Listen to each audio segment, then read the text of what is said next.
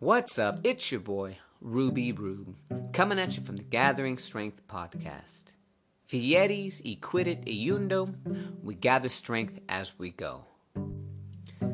Hailing out of the beautiful, gorgeous, and expensive Livermore, California. Now once again, like always, I don't have too much time. You don't have too much time. We got things to do, places to be, dinner to make, and I don't want to keep you any longer than what's necessary. So let's go onward to the word of the day. Now the word of the day is trauma. Now I am going to be tying this word into the meat and potatoes because there's a lot of trauma in today's episode. And it is important to understand the truest definition of the word trauma. And like always, when you start to understand the truest, most fundamental aspect of these words, it helps us to obtain a firmer grasp on reality. And who knows, you might even discover a word that can help unlock an emotion in which it currently resides in the fog. And you already know, your boy Ruby Rube wants you to have that buff body, that buff bank, that buff mind, and that buff spirit. So we acquire all of these little things that equate to strength. And over time, our strength has grown substantially. So, the word of the day is trauma. The definition of trauma: a deeply distressing or disturbing experience. How do you define trauma? Oh, hey, well, I'm glad you asked. Trauma is a pervasive problem. It results from exposure to an incident or series of events that are emotionally disturbing or life-threatening with lasting adverse effects on the individual's functioning and mental, physical, social, emotional, and or spiritual well-being. And guess what? Nobody, I repeat, nobody escapes life without experiencing trauma. If you're one of the people who say, hey, Ruby Rube, I haven't experienced any trauma, I'm all good, to that I'm going to say nay. And you're probably blind. You probably haven't reflected enough on your life, and therefore, that trauma remains in the fog, and until you can identify the things that have left you with a traumatic experience, according to the definition, it is going to have an adverse effect on the individual's functioning and mental, physical, social, emotional, and or spiritual well-being. Are you a little bit overweight? You probably have some unresolved trauma. Maybe you have some daddy issues.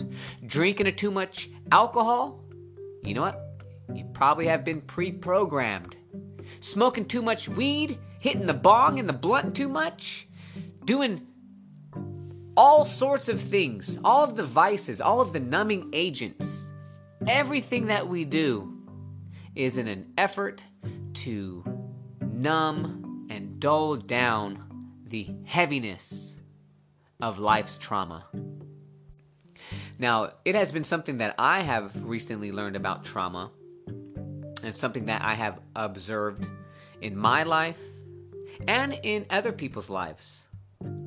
It is the inability to healthily cope with your trauma that dictates how much satisfaction, how much well-being, how much overall health that you have. And this is one of the reasons that I have created a podcast, because if you don't deal with your trauma, you're not going to have that buff body, that buff bank, that buff mind, and that buff spirit. Something is going to be lacking. Something is going to be diminished. And until you can identify the trauma that you have been through and take the necessary steps to heal yourself, all of those things are going to be lacking. Your money's going to be lacking. Your spirit is going to be lacking. Your relationships did I already say body? Your body, you're going to be doing something to fill a hole within your heart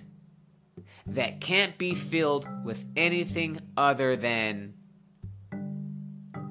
thorough healing. And however you find that thorough healing, whether it is a therapist, finding a new hobby, being like Elsa and letting it go, forgiveness, praying to God, the universe, your lucky rabbit's foot, whatever it is, that trauma all has to be dredged up and dealt with. And I get it. It's not fun dealing with trauma. There are so many other things that we would rather do, like roll up another joint, pack up another bowl, take another hit, eat another donut, have another slice of cake, watch another Netflix series. All of those things. Everything that distracts us from our truest form of self-expression to where we are now thriving instead of surviving.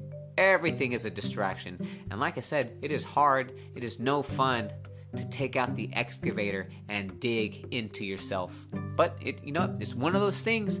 Nobody's going to do it for you. Nobody can hold the mirror up to your face long enough for you to see. For you to keep looking and ultimately removing the fog. You're going to have to put in some work. Sorry, I don't make the rules. I'm just reporting on things, and you decide. You can continue on the path that you're on and live with all the weaknesses and inadequacies that you have, or you can deal with it. Like this book that I'm going to be talking about in the meat and potatoes. So, once again, the word of the day is trauma. I already gave you the definition, and I already enlightened you on some of the aspects, how trauma can affect you. So, man, go ahead, pull out the mirror, stare into it, and reflect. Onward from the word of the day and into the meat and potatoes. Now, I call this part of the podcast the meat and potatoes because it is going to put some meat on your bones. It is going to put some hair on your chest. It's going to make your balls drop a little bit. And now you're going to be walking around with a little bit of a deeper voice, a little bit more vascular, a little bit more oomph into your push and your pull. Oh yeah, the meat and potatoes subject of today's podcast is another audiobook that I listened to. Now, you already know your boy Ruby Rube loves to learn. I'm a lifelong learner, and I have the privilege and the luxury of listening to all types of audiobooks while I'm at work. Last year, I listened to probably about 115 books last year, ranging from everything from finances to philosophy to murder mysteries to fiction, nonfiction, too many to list. Maybe I will make a podcast episode that talks specifically on all of the books that I was able to consume. And yeah, rather than listening to the radio or to gossip news or to the news in general, man, I'm using that time to stimulate my mind, to get me to think new thoughts. And it really helps me with my perspective and understanding a little bit more of how the world works. Because if you aren't consistently learning, and if you just have the mindset that all you know is all that needs to be known, then I think that you're lacking something. You're lacking some insight on how all of the greats work, on how all of the greats from the past worked. And one aspect that they all have in common is that they were lifelong learners. And how do you know what you know is right until you are indeed proved wrong? So I don't have it all figured out, and that's why I like to learn. because you never know when you might hear a certain quote or learn of a new story or find out something that you didn't know, and it could potentially change the trajectory of your life. And all of the things that I have learned incrementally all throughout my life led me to this good foundational situation that I currently find myself in. And my eye is always out on the horizon. And the things that I do today are going to get me to where, in 3 months, 5 months, 6 months, 6 years from now, I'm going to be in a better situation than where I'm currently at. And you know what? Right now, I'm in a good position. So what does the future look like for your lifelong learning podcasting pal, Ruby Rube? Oh yeah, I'm going to be getting it in. And that's one of my aims for this podcast, is to hopefully sow a little seed of curiosity and learning and all of the different ways that we can accumulate these types of strengths, because strength is not all about lifting heavy ass weight or running hella far, hella fast. Nope, there are all types of different strengths. Hence the name of my podcast, Gathering Strength. So come with me, let's dive into this book and let's gather our strength. Now, I discovered this book. It was recommended to me based on the Amazon Audible's algorithm.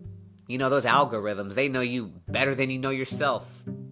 And for the longest time, I was just skipping over this book because, I don't know, this girl, I know her from, it was like a children's television show. Her name is Jeanette McCurdy, and she was in a children's TV show called iCarly. Now, I didn't watch the show, but I have younger kids, nieces and nephews, and this show would be on, and I would see her commercial, and she was on Nickelodeon, the Disney Channel. She was a big mover and shaker back in the day. But what caught my eye and my curiosity was the title of the book. The title of the book is called I'm Glad My Mom Died. I was like, that's interesting. And on the cover of the book, she's wearing this pink sweater. It's a pink background, and she has a pink urn, and she's just smiling happily. And so I'm like, what is this about? So curiosity finally killed the cat in my mind, and I downloaded this book and I listened to it. It was about 7 hours long, and I always put the speed up a little bit faster because, once again, I don't have all day. Even though I'm working, I don't want to spend 7 hours listening to a book, so I will speed it up to about 1.45 times the normal speed. I think the longest book that I listened to was maybe like 20 hours. I forget what that book was, but I earned a Mount Everest badge from Audible, and that got me excited. So this book by Jeanette McCurdy, I'm Glad My Mom Died. Let's dive into it. Some of the key takeaways that I learned from this book, once again, child stars, they're messed up in the head. I don't want to say all of them, but damn near all of these child stars are forced into it. Jeanette McCurdy, she's not the exception. Now, when you would see her show on the Nickelodeon channel and the Disney channel, those are like the highest production stations that you can find yourself on. They have the best everything. The best lighting, videography, wardrobe, makeup, setting, characters, everything. Their production budget is limitless, and they throw tons of money at making these shows. And so when I learned of this young lady's situation and circumstances when she was talking about her experiences, I was like, man, you could not tell that little girl on screen was tormented. Because there she was acting, she was smiling, she had the makeup on, she was telling jokes, she was going to award shows. All of these things that fame and stardom brings, she was not happy. And once again, over here at Gathering Strength, this Gathering Strength podcast, my aim is to let you know that, hey, everything that you have abundance. You don't need the lights, the glitz, the glamour. It sounds like fun, maybe for like a week or two, but after that, man, you do not want to pay that price. So Jeanette McCurdy, she started acting when she was really young. Her mother, Jeanette McCurdy, tells a story of how she was fighting with her father. They were arguing, and the mother was speaking badly of the father. The father was kind of a pushover, and the mother was talking about how she could have married a doctor, a lawyer, an actor. I guess her mom was kind of hot back in the day, and she wanted to be an actress, but she ended up getting pregnant, and you know how that story goes. She was never able to get back into acting because, hey, duty calls. Your motherly duties, they call sometimes.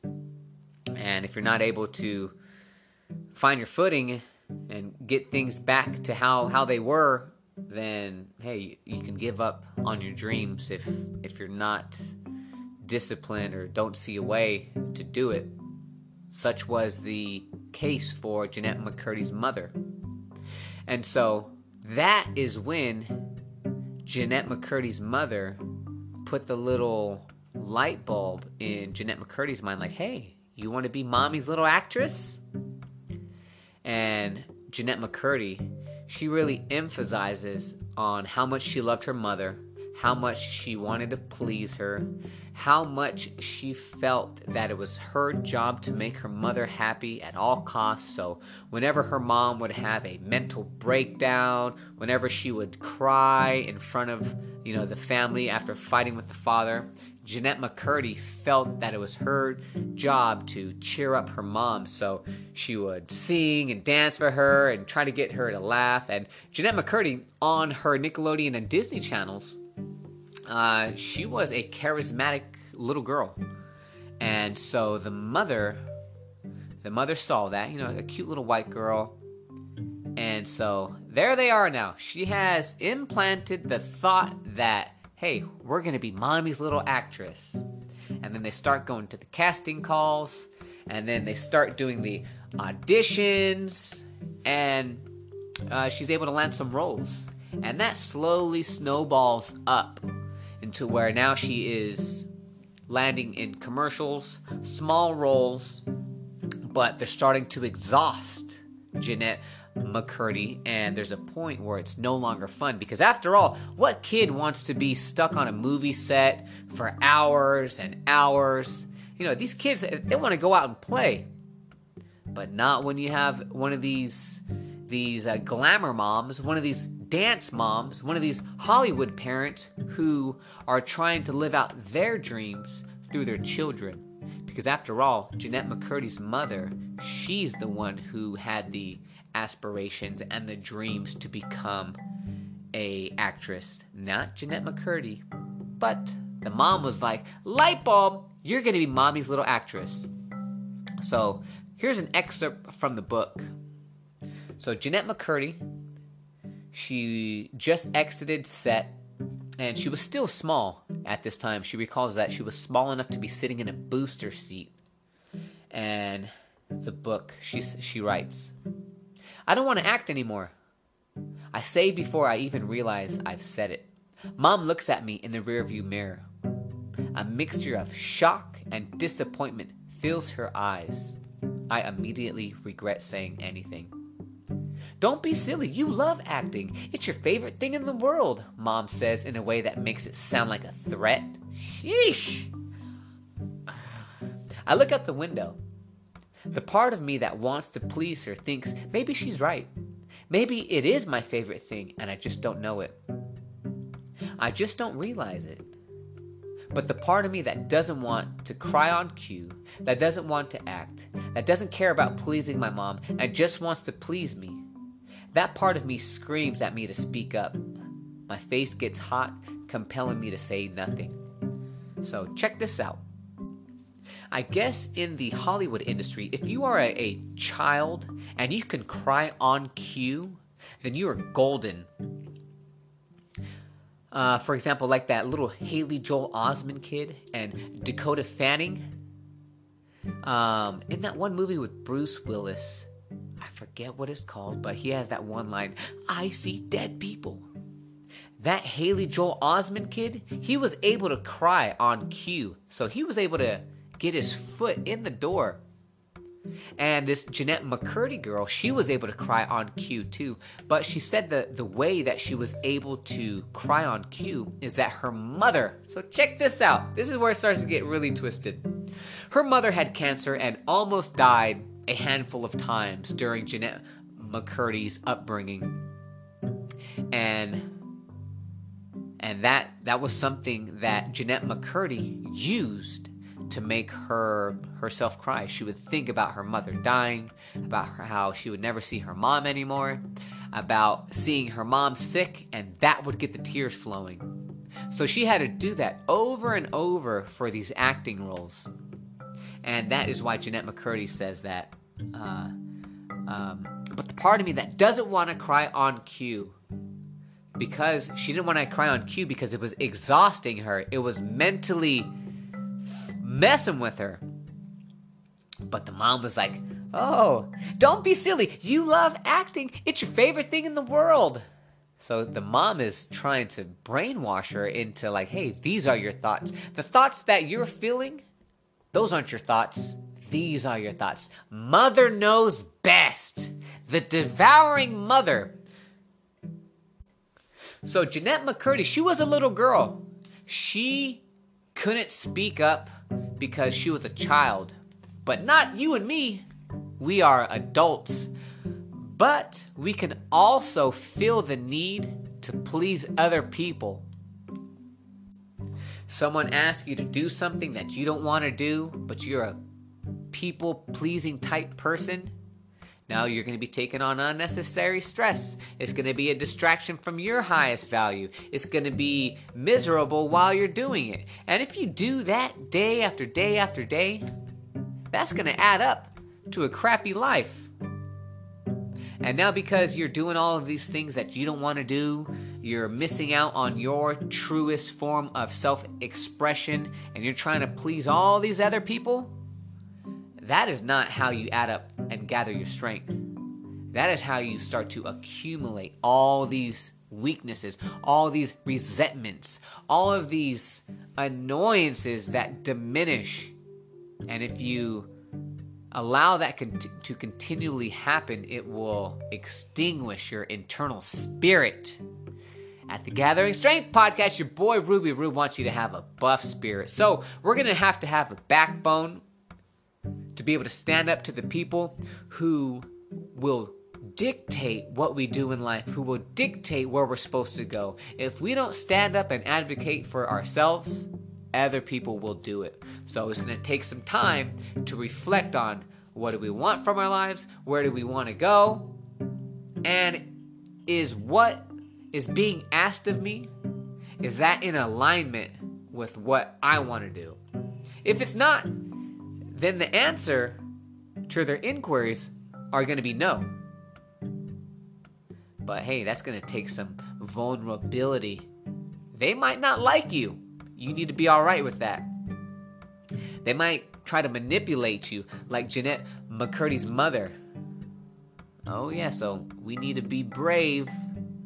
We need to be able to have a backbone. We need to be able to stand up to these people. Because if we don't know where we're going, there's going to be some other people who will gladly show us our way. So Jeanette McCurdy, she continues to write, "No, I really don't want to. I don't like it. It makes me uncomfortable. I don't want to act anymore. Mom's face looks like she just ate a lemon. It contorts in a way that terrifies me. I know what's coming next. You can't quit, she sobs. This was our chance. This was our chance. She bangs on the steering wheel, accidentally hitting the horn. Mascara trickles down her cheeks. She's hysterical, like I was in the Hollywood homicide audition. Her hysteria frightens me and demands to be taken care of. Never mind, I say loudly so Mom can hear it through her sobs. Her crying stops immediately, except for one leftover sniffle. But as soon as that sniffle is over, it's completely silence. I'm the only one who can cry. Or I'm not the only one who can cry on cue. Sheesh! Man, so her mother just threw a hysterical hissy fit because she knows that her daughter wants to make mommy happy and that a emotional outburst is going to get Jeanette McCurdy to make mommy happy. And just as Jeanette McCurdy can make herself cry, she just realized that her mother can make herself cry too. Man, this is just one little story. There are so many fascinating things. You know what? I'm going to share one more story. So here is another disturbing story from the book I'm Glad My Mother's Dead by Jeanette McCurdy. At the age of 11 years old, Jeanette McCurdy's mom taught her about anorexia. And she says, it became our secret. So at 11 years old, Jeanette McCurdy, she starts to develop, I guess, a little bit of a womanly body. She starts to develop little breast buds, whatever those are. But one of the key attributes that made Jeanette McCurdy desirable to the Hollywood industry was that she looked like a little girl, a young little girl. And hey, the mom was thinking, how are we going to continue to get these children roles when you're over here growing boobies? You can't develop a womanly body because if you do that, I don't know if there's going to be any more roles for us. So, hey, let's reduce our caloric intake and let's try to put off developing.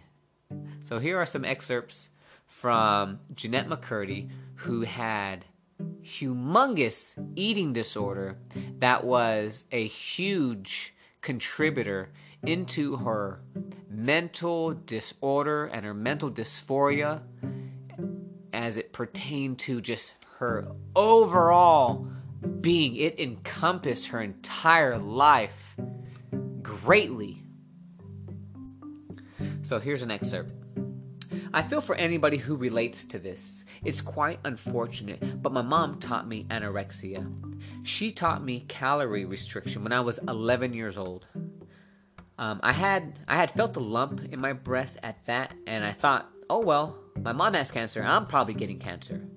And she said, no, that's not cancer, that's just boobies. And I said, well, can I stop boobies from happening? I don't want boobies. I don't want to grow up. So once again, this is coming from a little girl. And I knew that my mom really wanted me to stay young. She really, really made that clear to me, she continued. She would sob and really clutch me intensely and say, I don't want my baby to grow up. And I knew me growing up would mean us separating, and I didn't want that to happen.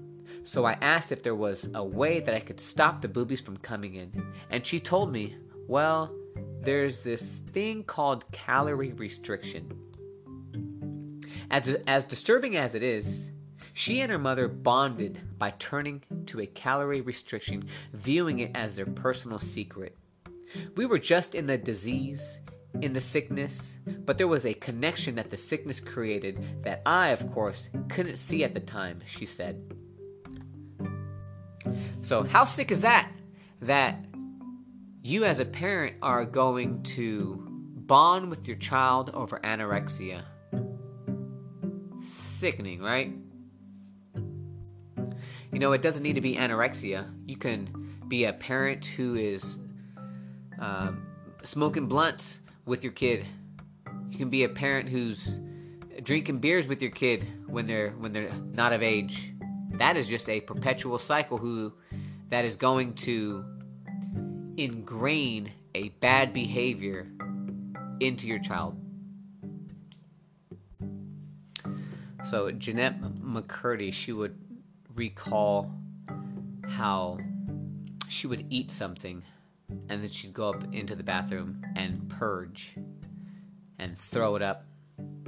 And she would just do that over and over until she became super sick, very weak, and she had this one purging episode to where she was throwing up so hard and the back of her molar popped out of her mouth. And I guess if you consistently do that, the bile from your stomach weakens the enamel from your teeth, and I guess you're susceptible to puke out a tooth. So fascinating stuff. The mother was vicariously living through her tormented daughter and ingrained in her unhealthy eating habits, which stuck with her for many years. Jeanette McCurdy, she seems to have had a grip on it at the time of writing this. She ends the book with, in a better place, and I couldn't imagine. Some of the key takeaways from this book that once again just reaffirmed some of the things that I already knew is, one, money doesn't buy you happiness, because Jeanette McCurdy was making a lot of money. Two, just because you are a parent doesn't mean that you are a good parent. And the issues that us parents have that we don't figure out and solve, they're going to be passed down to our children. Doesn't matter whether it's alcoholism, violence, being stubborn, eating disorders, being a debtor, being a thief, a liar. All of these things, all of these weaknesses, these inadequacies that we knowingly accept and continue to take part on, our children are going to inherit them. There's a biblical scripture, and even proven by science through rats. The biblical scripture is, the parents eat sour grapes and the children's teeth are set on edge. And it even goes to be proven with rat studies where the rats, the female mother rats who are exposed to trauma, who are exposed to, loud noises, traumatic experiences, their offspring have a higher propensity to be high strung, to be stressed all day, to exhibit poor social behaviors. And not even just through rats, but women who are given birth in third world countries, or even the women who were studied during the 9/11 hour, or the 9/11 situation in New York. There's a bunch of mothers who had babies about that time, and they were stressed out and this and that. And yeah, they're currently studying a bunch of those kids, and a bunch of those kids have cognitive mental disorders, whether they're high-strung, anxiety, depressed, for reasons that the kids don't even know. Turns out that they just inherited them, because the mothers are going to pass on all of these characteristics that help soothe the baby whenever they're born into the environment that they're going to be able to, fight or flight in a little bit better fashion. So they're born to be able to survive the environment that they are in a little bit better. Another thing that I learned from this book is that, just because you seemingly have it all, the money, the fortune, the fame, that is nothing without your mental and your spiritual fitness. Because all of that stuff is nothing. There was a story that Jeanette McCurdy recalls where she was offered like $300,000 to sign on for another show, but she refused it because she knew what it was going to do to her mental health. Hey, and you know, $300,000? Yes, that is a lot of money. But what is it to gain the world if you lose your soul? You lose your mindset. You lose your perspective. You lose your reality. Is that worth $300,000? You might say yes. But after the money's gone and your life is in ruin and you are standing before a pile of ashes, I don't know. Is it worth that? Nope. I'm sure that there has been people who have turned down much bigger piles of money because they knew that it was going to be a detriment to their family, to their health, to their overall well-being. And once again, this is why I love to learn from all types of people's stories.